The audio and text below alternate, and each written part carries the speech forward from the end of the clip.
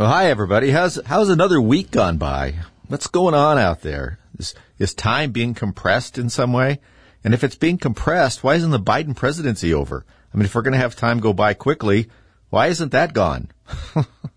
Anyway, thanks a lot, everybody, for joining me today. It's Rick Wagner here, getting it right here on KNZZ, KGL, and your political Viking, fighting his war against wrong. Sometimes, it's a heavy load, but I kind of like it. We're here on 1100 and 92.7 on KNZZ and 980 and 101.3 on KGLN. That's 4 stations, plus the internet. And, of course, our podcast that you can download at a variety of locations. I think we're even on Apple and several others. But you can go right to our webpage, which is therickwagnershow.com. And you want to go there anyway and look at all the news stories we have up. And you can also get there by going to politicalviking.com, since we use that on some of our social media, because we are the Viking disruptors out there, because I think the only way to straighten out this government is with a hammer. And it's going to take a big hammer. So we need Thor's hammer to get that thing done. And I don't mean the Thor's hammer in these Marvel movies that have just taken the whole Norse mythology and just made it like, ugh. So I'm talking about the real one, Mjolnir. Yes. That's right. That's the one we're thinking about. Anyway, so we're back this week. A lot to talk about, I think. I hope you guys had a great week. And I think I decided we'd talk about, well, partly because I'd seen something that I've been thinking about, and it was actually done well, and it's from National Review, which is sometimes hard to say, since National Review is full of this sort of kind of middle ground Republican squishes for the most part. But this was an interesting one that leapt to mind for the National Review, and I thought they did a pretty good job in most of it. It's called What Happened to Colorado Republicans? Because I've been thinking it's probably yet another good time to do a little bit of a post-mortem, as it were, on the moribund body of Republicanism in Colorado after this last election. Let's face it, didn't go well. No, it did not go well. And, well, let's see here. I got some notes about kind of how it went. Yeah, let's see. And this is some stuff, the National Review article, and did a pretty good job on it. And for some reason, I didn't put the author's name on this, but it was from the National Review in let's see, the first month in the first week or so of January. And we had, according to this, and it's exactly true, the election night ended with us having a smaller legislative majority than we've had in a century, they like to put out, 0 statewide office holders, and a loss in the newly drawn 8th congressional district, where I thought we might have a chance at getting a Republican in there, and should have. And then, of course, we have Lauren Boebert, who just limped away with less than 500 votes in a 3rd congressional district that was thought to be relatively, I'm using the word relatively, safe.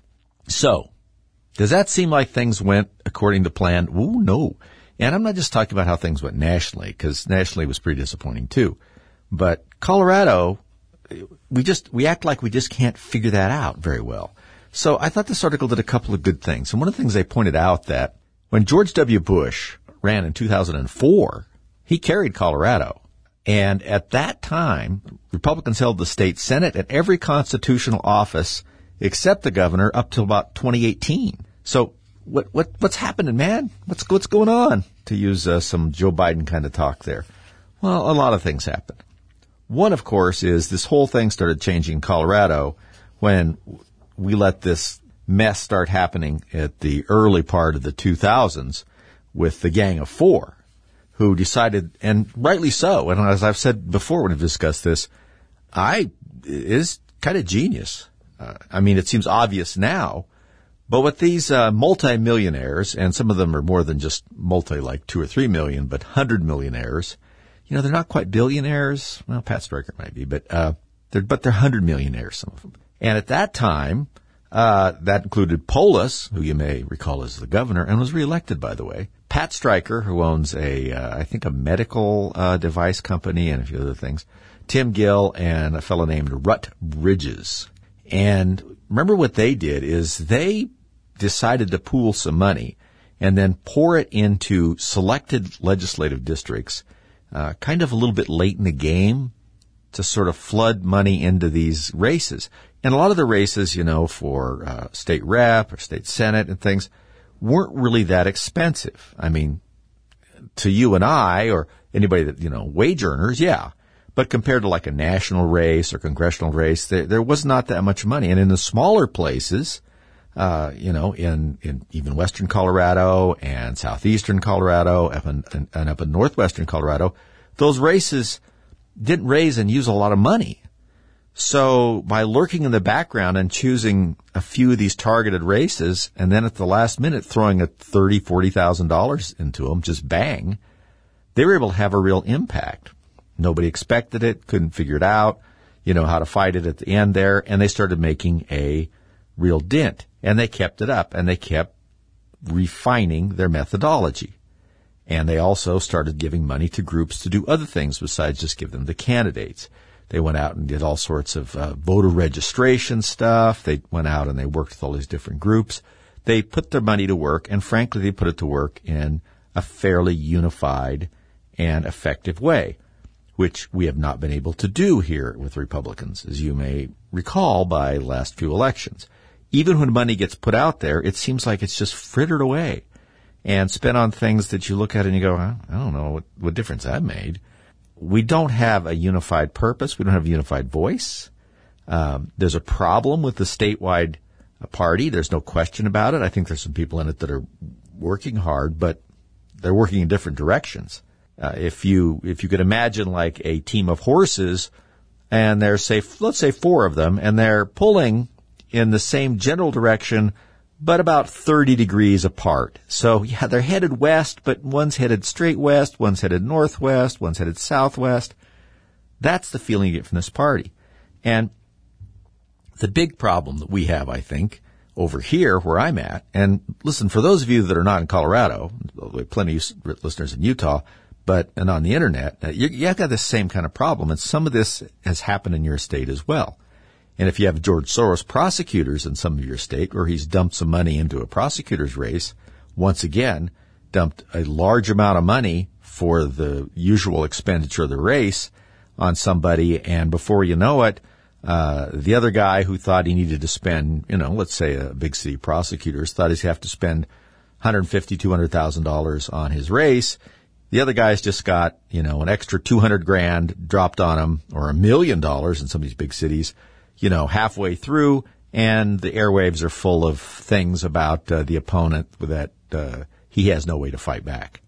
And people don't pay a lot of attention to those races anyway.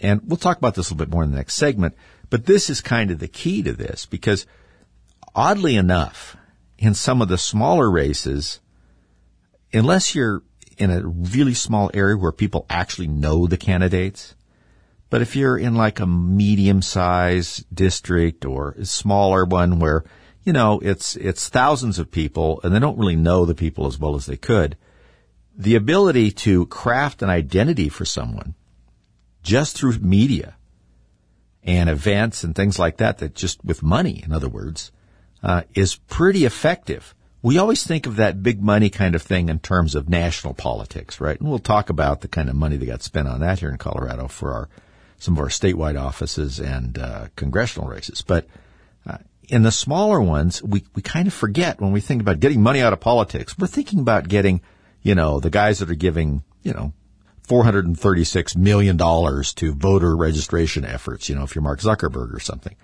But in the meantime, you can have an enormous effect in these smaller races with much, much less money. But it's still significant money in that race. And that's frankly what these guys figured out. And they target them. They're very smart about it. And they get in and they identify the opponent in a way that he has trouble fighting back on because he doesn't have access to the media money and expenditures that the other person does. And it doesn't take much in some of these places. So outside money can have a very outsized impact on these races without it being a ton. And so we're so focused on getting money out of national politics, we forget about how outside money affects local politics. Thanks a lot, folks. Hanging on there. What were we talking about here on Getting It Right with Rick Wagner? The Rick Wagner Show. Oh, what were we talking about? Oh, yeah, money. That's what we were talking about. Money and politics. And about how we're so focused on money and politics at the national level, kind of that general way, that we've kind of forgotten about how much money affects local politics sometimes. And even statewide races have gotten incredibly expensive these days. Now, we all know that some of these Senate races, especially this last time around, became wildly expensive. And it must be effective. Look at Pennsylvania. The Brockton behemoth there, Fetterman got elected. Notice how little you've heard from the behemoth since his election. Anything heard much about that? No, not a darn thing. Although, his wife's made a couple of camera appearances. I've always had this theory that she just assumes that he's probably going to, withdraw in some way, and the governor will make her, because that seems to be a thing that happens, make her the senator, for his place, appoint her. So that's kind of that's my psychic prediction for that. But yeah, so that was an enormously expensive race. And it must have worked because the behemoth was elected to the Senate. We'll see what kind of wonderkin he turns out to be. He, of course, is clearly vice presidential material, only because you have to find somebody who is less able to articulate a position than the present president. So it's a race, really, between him and Kamala. Kamala says words that are sometimes more complete, but to be fair, they are no better organized than Fetterman. So, they have that thing going on there. But I think that Kamala will be the running mate for Joe, assuming that the left doesn't take him out, which they appear to be trying to do with all of these weird discoveries of his, the Corvette papers, we could call them. The vet papers. The unvetted vet papers. Yeah. It's very strange the way that stuff popped up and the way the media is all of a sudden treating him like this when many people out there think that he has served his purpose, and it is now time to see him stumble off into the sunset, with Jill perhaps leading him by the hand. Reluctantly. I think Jill probably wants him to, stay in office, because they're really both in office, it appears to me, more than anything. But anyway, so those are some pretty wildly expensive races. Now, we had a, pretty expensive race here for governor, if you consider that Polis, I was reading, spent nearly $50 million between the two races, this one and the last race. And so that certainly had a lot going on it, but it must have done something. He actually doubled his margin of victory that he had in 2018. And Heidi Ganahl got 39.2% of the vote. And that was actually, according to this article I'm reading here for the National Review, was the worst of any Republican running for statewide office, which is bizarre because I don't think Polis is actually that popular. Well, I know he's not that popular. What he has managed to do is avoid becoming unpopular. Remember, those two things aren't necessarily directly related. You can be popular, or you can be unpopular, or you can just sort of be not bad. I think the W.C. Fields quote leaps to mind, where I asked him about if he liked something, and he said, I don't like it, I don't dislike it, I don't mind it. And I think when it comes to Polis, what he's managed to do is craft this sort of image where people don't mind him. Right? He managed to stay out of the line of fire. He learned a lot from his predecessor, Hickenlooper's approach, which was to just goof around a lot and then appoint really nut jobs to do all the dirty work for him and then act surprised when it happened. What the heck? Didn't you sign that? Well, I guess it looks like my signature. Huh. Yeah, so that's how he managed to do it. But it's still a pretty bad situation. Now, I was also looking at some of the spending, since we were talking about money. And this article, was pretty good too. Now, I would have to say as a National Review article, there's a lot of Trump bashing in here. That Trump happened to the party, that was this and that. Well, you can have your opinion about this or that. But, and the quality of the candidates and how aligned they were with the election problems of 2020. But even let's just put that aside. Let's look at the money for a minute. The Democrats outraised the Republicans in the state Senate race with Joe O'Dea, who we had on here, 2-1. 2-1 in the Senate race. 12-1 in the Attorney General race, which by the way is really disappointing because our present Attorney General is not someone who I believe is doing, let's say, saying that they're not doing a good job is really not saying enough. Not doing a job that we would find consistent with the values of most of the state, and certainly not the western part of Colorado. And there was and this is one that it just makes me dizzy. And I didn't even realize it was this bad until I read this. The Secretary of State, Jenna Griswold, who, if you know her, it is to grit your teeth when you hear her name. And she needs to be gone. She's extremely partisan.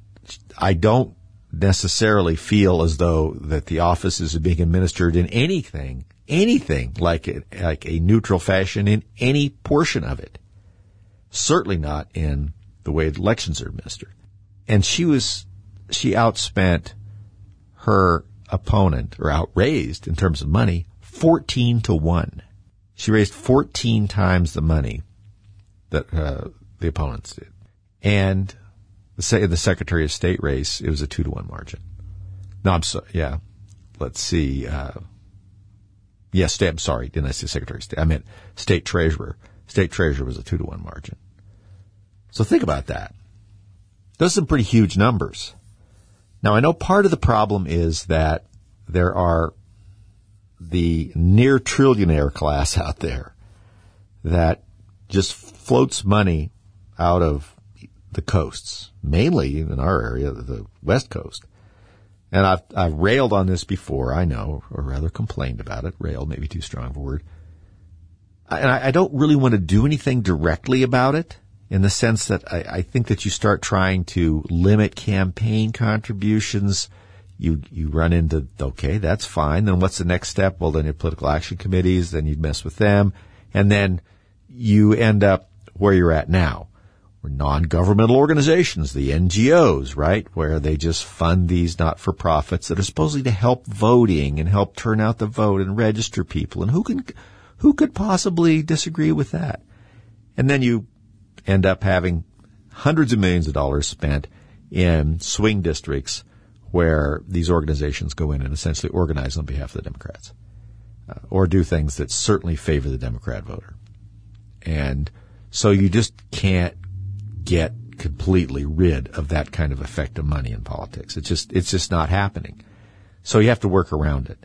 And the other thing that happened here in Colorado, and we've talked about this before, is that as much as I agree with everybody out there and feel strongly about the way we vote, we're going to have to learn how to use the Democrats' voting system just as well as they do.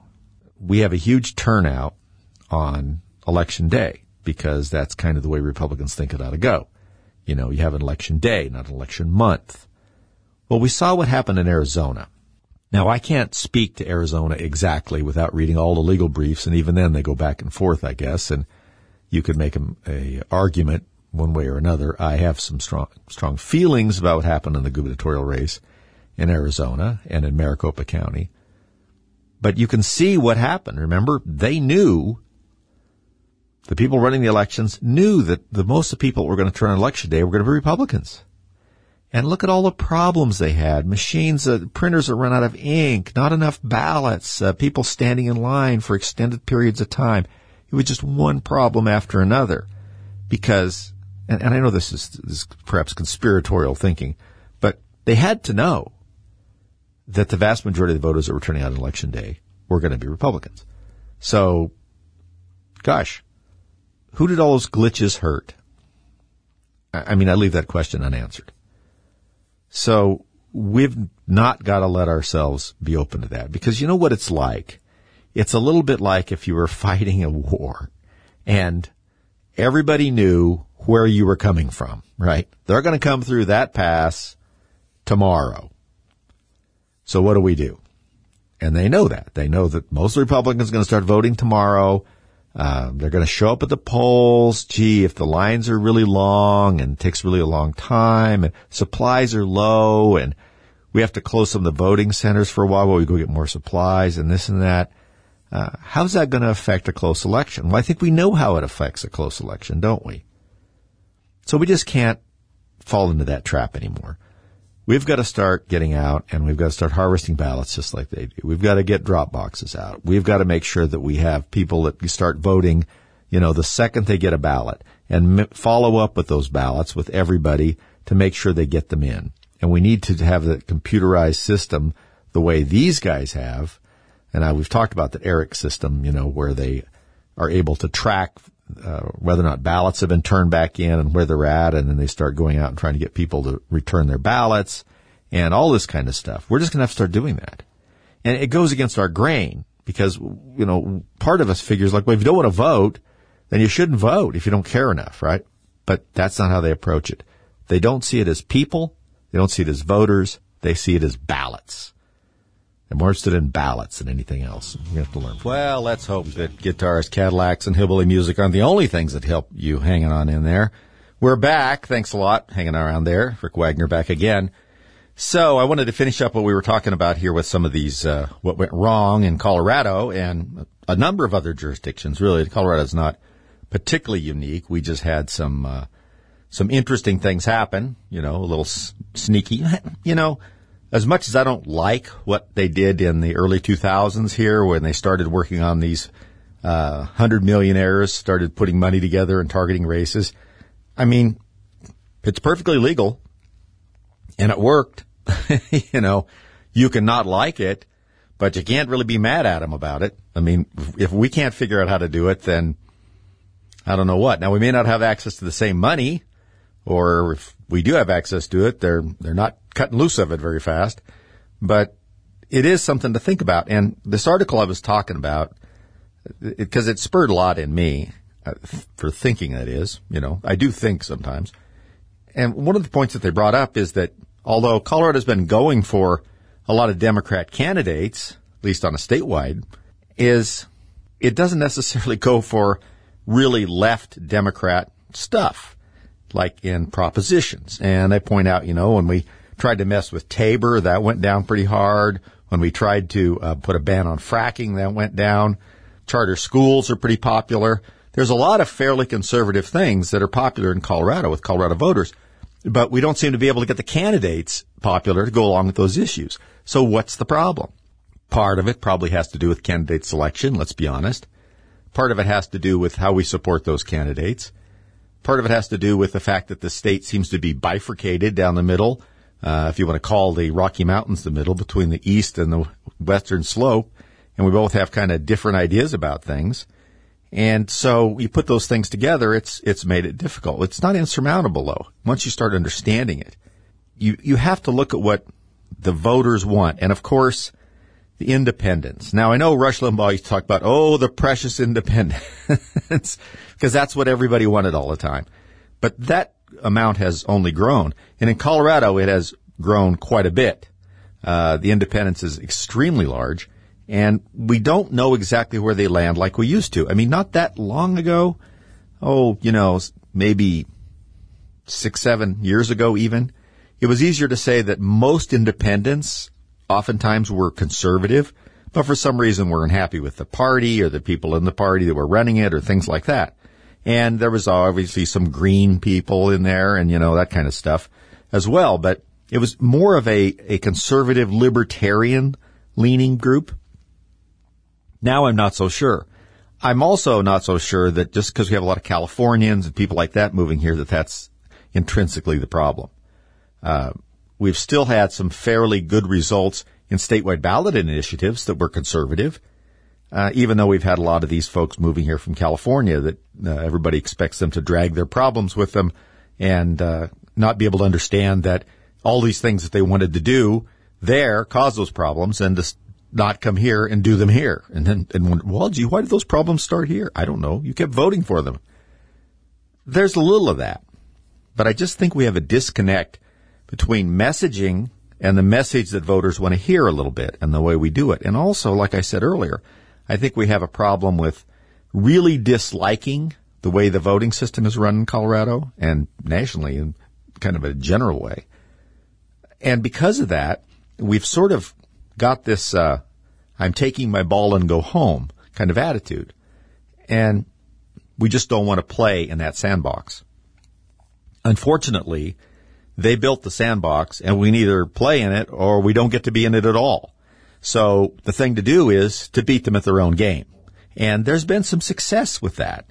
in places. In California, in some of those districts that were back and forth, when Republicans got together, they didn't try and, get in a circular firing squad, and they started using some of the same tools that the Democrats did, the legal ones, with drop boxes and making sure people were voting. And like I said in last segment, using some of these computer programs to see who voted. And if they haven't voted, and if it looks like they're conservative voters, to make sure they vote in the sense that, try and remind them, try and help them out. And if you can harvest ballots, go get them from them if you have to. We don't like doing that. It strikes us as wrong for most of us to take somebody else's ballot in and, go around to people's houses and pick stuff up. But that's what's happening. And like I said at the end of the last segment, the Democrats don't care about voters. They care about ballots. Now, what that really means is that, if I can choose which voters' ballots I get and make sure they get to the registrar's office, then I win. It doesn't matter if 10 voters out there don't like me and 10 do.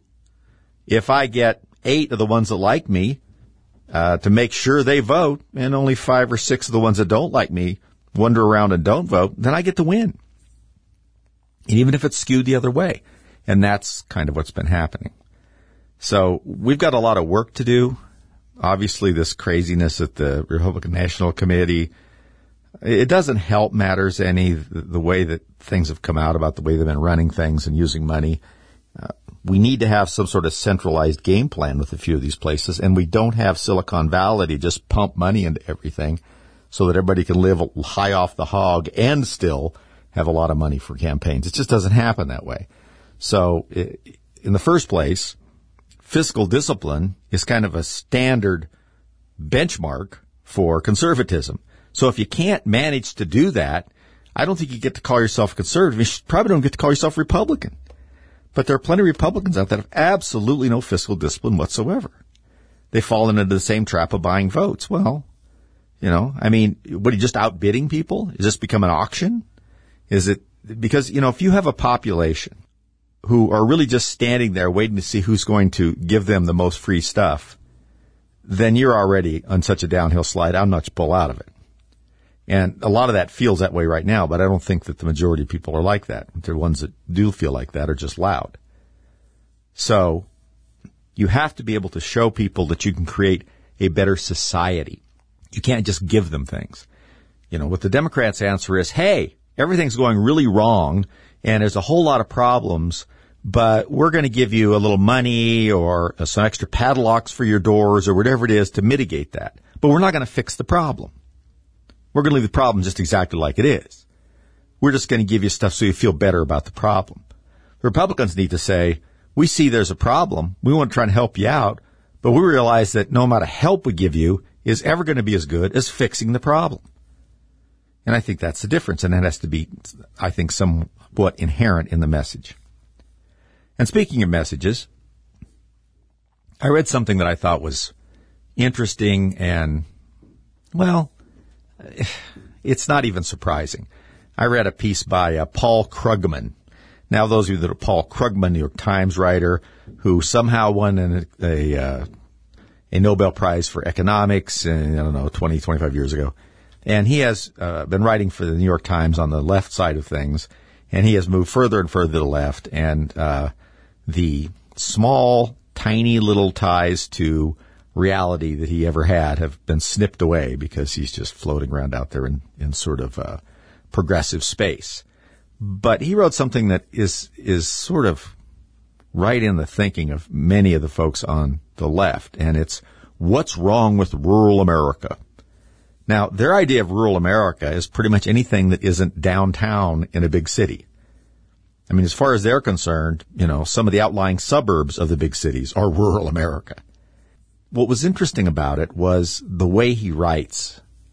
And this is not, he's not the only one. This is all over the place.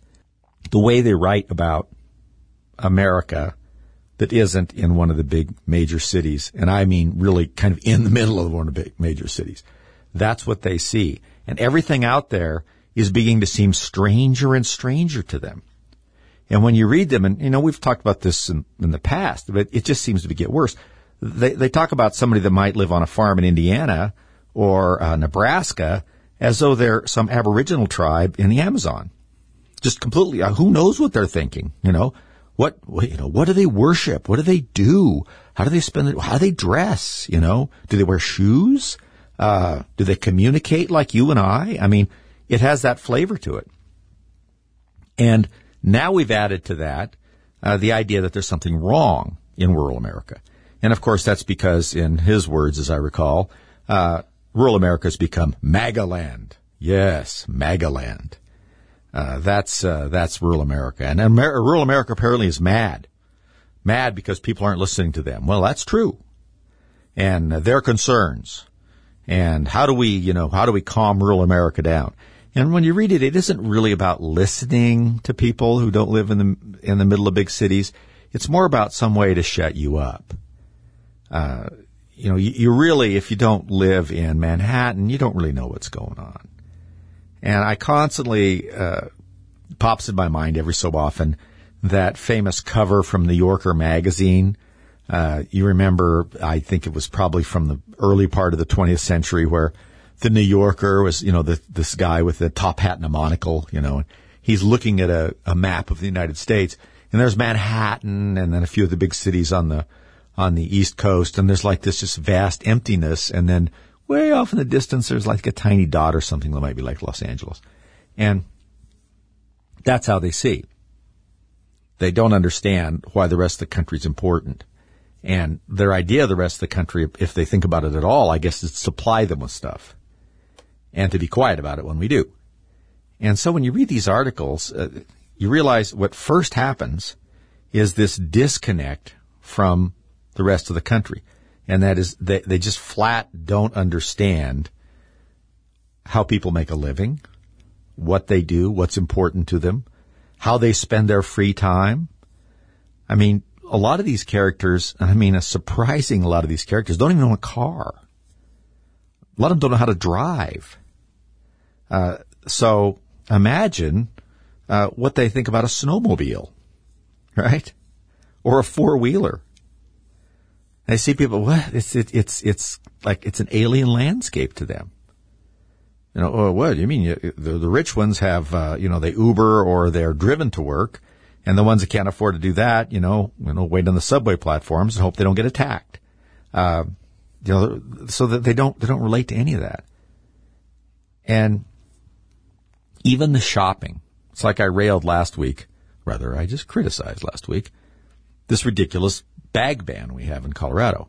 Well, we're going to have a statewide initiative and get it repealed. That's what it's going to take. The legislature won't do it.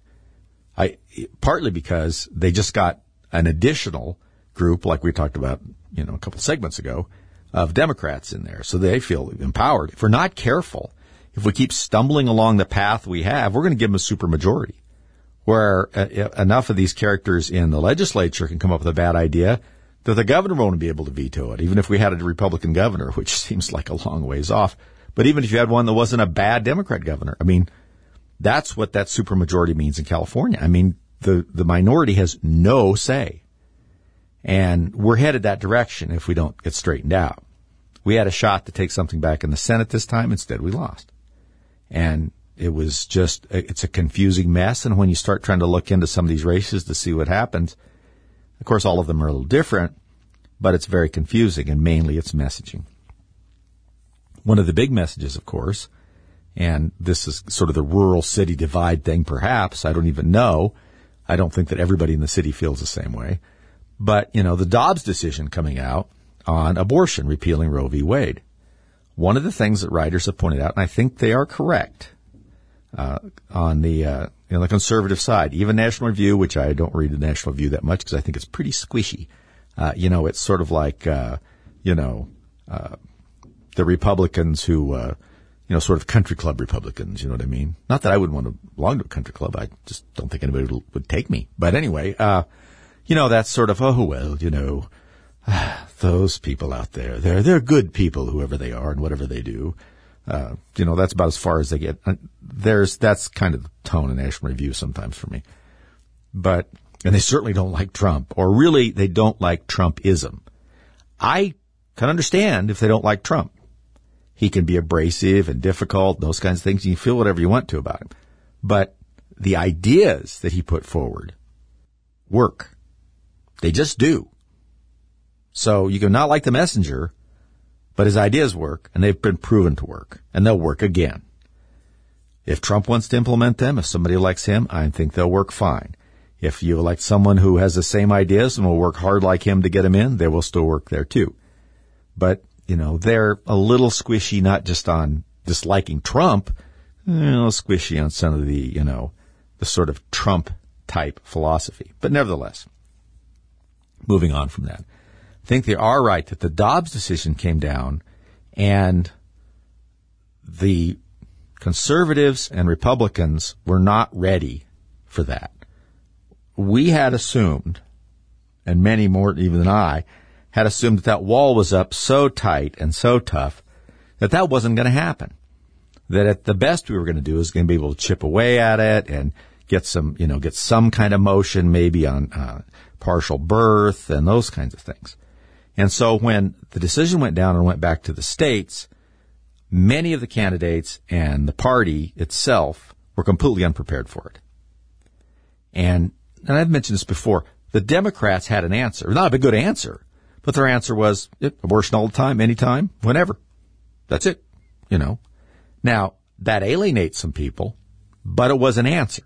And the Republicans had people who don't believe in it at all, people who wanted to limit it to the first trimester, some other things, there was no coherent policy. People just didn't have one, and they just didn't develop one. And a lot of these places, the candidates didn't have a good position on it in the sense that they couldn't articulate it. And I think that didn't help. And not because the positions themselves were bad, but it enabled the left to put out all kinds of nonsense about what the conservative position was, following Dobbs. And many of the positions that they scaremongered people out there, believe me, and they were putting this stuff out here, was that the Democrats were the Republicans want to do away with birth control, make interracial marriage illegal. I mean, just everything except go back to the way America was in 1861, which I'm sure if given enough time, they would have accused Republicans to do that. I mean, they sort of been doing it already. They regularly accuse Republicans of wanting America to be like it was in 1951 in Mississippi.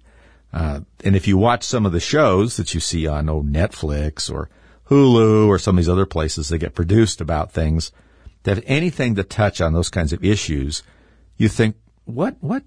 That's not America anymore. Assuming it was like that then, it certainly isn't like that now.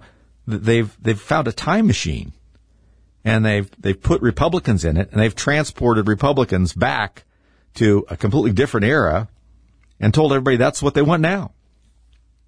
So the lack of that coherent messaging about this is what we ought to do, we should maybe have votes in each state, we should, something, I think was difficult. And I think that caused people to pause. They didn't hear a message or anything that was said very clearly from, a party's position or something like this. And so they were much more susceptible to the crazy talk from the left, and they really, really beat it into people. If you look at what was going on in some of the left-leaning news sites and so forth, you would not recognize the positions that they were accusing conservatives of advocating for. It just it wouldn't have made any sense to you. But that's what was going on. Remember, you just have to see how outsized these things become. And you can see it in even a more obvious way. Look at the Second Amendment. Look at the way the Democrats talk about it. Gavin Newsom calls it a suicide pact. Right? Geraldo Rivera on Fox the other day grabbed a musket and started waving it around in some kind of interview, I think, with Sean Hannity. Like, this is the gun that the founders had in mind. Everybody have a musket as far as I'm concerned. Yeah, right, Geraldo. I mean, what an interesting way to freeze something in time. It would be interesting if you froze the rest of the Bill of Rights that you're crazy about to what was expected in 1789. I don't think you're willing to do that. You seem to want to let these other things grow, and the way the world changes, they change with it. The interpretation doesn't change. Don't get me wrong. I'm not saying that it's a living document and it has to be What I'm saying is freedom of the press. I could just hold up a newspaper and say that's what they had. They had it then, and it was printed by hand. So that's what they meant. Anything else that's not a newspaper printed by hand like they did in 1789 is not protected by the First Amendment. That's the same reasoning Geraldo uses when he waves a musket around.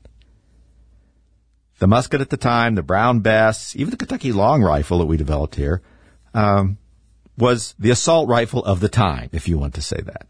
And of course, Biden saying that, well, you couldn't buy a cannon. Of course you could buy a cannon. You could make a cannon.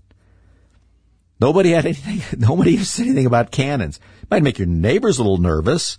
Might make your relatives a little nervous if you make your own cannon and go try and, use it because they might expect it to blow up. But yeah, you could make a cannon. People made all kinds of things. The Gatling gun was invented by a farmer, as I recall. So let's not twist history's arm too much because we might break it. But so when you see how they maneuver around these parts of the Constitution, it's not hard to see how they were out there saying all these crazy things about the Dobbs decision. And unless you really have your groundwork laid about how you're going to answer those questions, it lets them fill in the blanks. And I think that was part of a problem. Not the whole problem or even that significant, but it's just part of a puzzle that we had there. And we need a better strategy on a national level, and we need candidates on a local level that can talk about positions and not just jingoism, not just repeat the same lines over and over again. It's great that you love America and you want everyone to be free and this and that. How are you going to do that? All right. Give me some practical notions. What do you want to see done? What key do you want to turn in that lock legislatively if you're running for a legislative office? We got to have somebody that can articulate it and be clear and be consistent. We have a consistent national message, a consistent local message. Remember, what made the foreign policy so great under Ronald Reagan was the fact that a guy working as a sub-secretary in the Czech Republic, Czechoslovakia at the time, knew what Ronald Reagan wanted in foreign policy because it was clear. That's what makes things work. We'll be back next week.